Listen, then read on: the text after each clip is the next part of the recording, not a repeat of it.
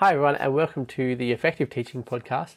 I'm your host Dan, and today I thought I would spend a little bit of time talking with you about the concept of making sure that we as teachers are planning and executing a process to help us to achieve our goals. Now, most of us understand the importance of setting goals for our professional development, for our students, because by setting goals we know where we want to get to. And then we might even create some sub-goals to help us to know how we're going to get to the larger end goal. But what often happens as teachers and even for our students is that life gets busy and our goals kind of get set to the side in order to make sure that we are getting done the things that are most urgent for us. And so that could be, reports come in, and so we prioritize getting our reports written, or for students, it's an assignment that comes up, and so they prioritize getting that done because they need to get it done by a certain time, or because we need to get it done by a certain time. And so I think it's really important for us to think about how we actually plan our days and our weeks as teachers and what we actually focus on as we do this. And so I've been working a lot lately on the idea of personal effectiveness and how as a teacher we can actually save time and still be really effective in our classrooms and be effective as teachers, but still be able to have life outside of school, still be able to have hobbies and go and look after ourselves. And so part of what I've been looking at is the process of making sure that we're still focusing on our goals. And so today, what I want to talk to you about is how we do that, how we actually schedule in time to make sure that we are prioritizing the things that bring us closer to our goals. And so one of the things that I teach my students to do as they approach their major exams at the end of school, so for Year 12 in New South Wales, their HSC exams, is I teach them how to do a week-to-week, or even better would be like a fortnightly schedule of their time.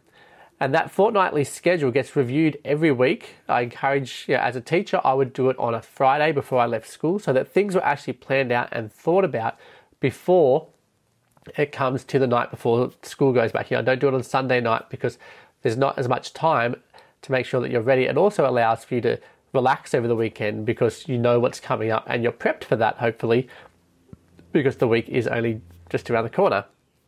So what I encourage you to do as you do this is I want you to look at your week, have a look at your timetable. There's obviously things you can't change that are always in there, so put in your timetable slots.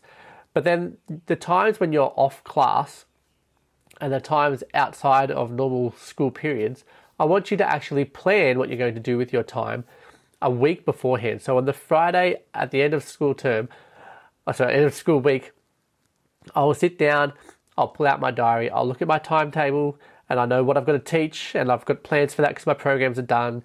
And so I'll just make sure that's ready to go, that's fresh in my head.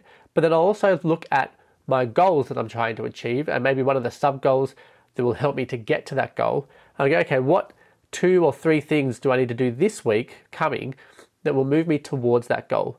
And I'll first block out some time in my schedule to make sure that I'm doing something to achieve that. So, for example, if I have a student in my class who has autism, I would plan some time because one of my goals might be to make sure that I'm better prepped as a teacher with how to look after that student better. And so I'll prep some time aside in my schedule.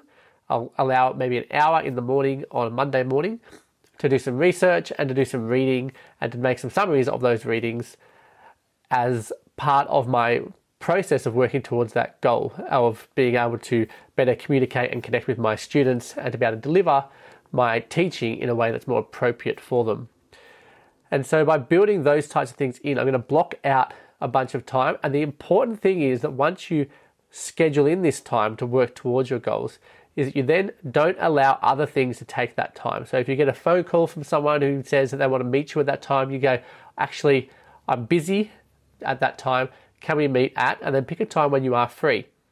And as I do my schedule, I will purposely block out times where I am free for meetings to happen. Generally, I make those times lunchtime or recess because that's normally when all teachers and students are also free. And I will not be free and available during my periods when I'm not on class or during before and after school unless I particularly need to be. So I will block in times for me to get deep work done as well. If I need to get units of work done, or if I need to get my reports done, I will block in those sections of time weeks beforehand because I know that they're coming up. So at the beginning of term, I would start to block in times. Okay, I'm going to write comments for year 7 for an hour and a half today, even though they're not due for another 6 weeks, because that means that when it does come time for the reports to be due, I actually have my comments done. I just have to make sure I've entered all my data, ticked all my boxes, and then they're ready to go. I don't have that pressure of something being really urgent as it comes up. Because what happens is we so often prioritize the urgent and forget the things that are important, because there's lots of things that are important but not urgent that we as teachers really need to focus on. And that's things like our professional development. It's things that help us as teachers to improve what we're doing in our classroom. It's our time to reflect on our programs, on our lessons, our time to adjust and create those and to make them even better than they were. It's our time when we want to go and hang out with students. That's our time when we want to invest in developing our rapport with them. Because they're not urgent, they often get put to the side. And so by using a schedule system where every Friday I sit down and schedule the next week, and probably the week after as well, go over what's already scheduled, make sure that's all still going to work for me. And then I go and I make sure that I stick to it. Unless there's something major that comes up, or unless someone who is an authority to me insists that I change my schedule in order to meet with them, that schedule stays in place. And when it does have to change because of an emergency or because I've spent more time working on one thing than I've run over time into something else that I would have done, I'll quickly reschedule some of my time to adjust and cater for that. And it's really important for us as we work towards our larger goals to do that. It helps to put in balance. Okay, I will block in time, for example, for when I'm going to hang out with my kids, and I'm going to dance with my children for an hour just around the living room and stuff. I'll block that time in, and I am busy during that time doing some of the most important work I will ever do, and I don't allow other people to take that time. And it's really important for us as teachers to really guard our time. Our time is by far the most precious possession we have. It is not something we can get back. Okay, it is more valuable to you than money. And often we will do things to protect our money, to protect our things, but we don't put in place systems and processes to protect our time. And so I want to encourage you to use a process like this. You don't have to schedule things every week, but I want to encourage you to use some kind of scheduling system so that you are really purposeful with your time and allow you to make sure you're building towards the goals that you want to achieve, that you're prioritizing the things that you really value in your life, as well as being able to put in the time for the other things that you need to do as a teacher. It is possible, if you plan it out and you stick to it, to get lots more done in less time because you know what you're meant to be doing. You don't get to your desk and sit down and go, okay, what am I going to do right now? I have a free period.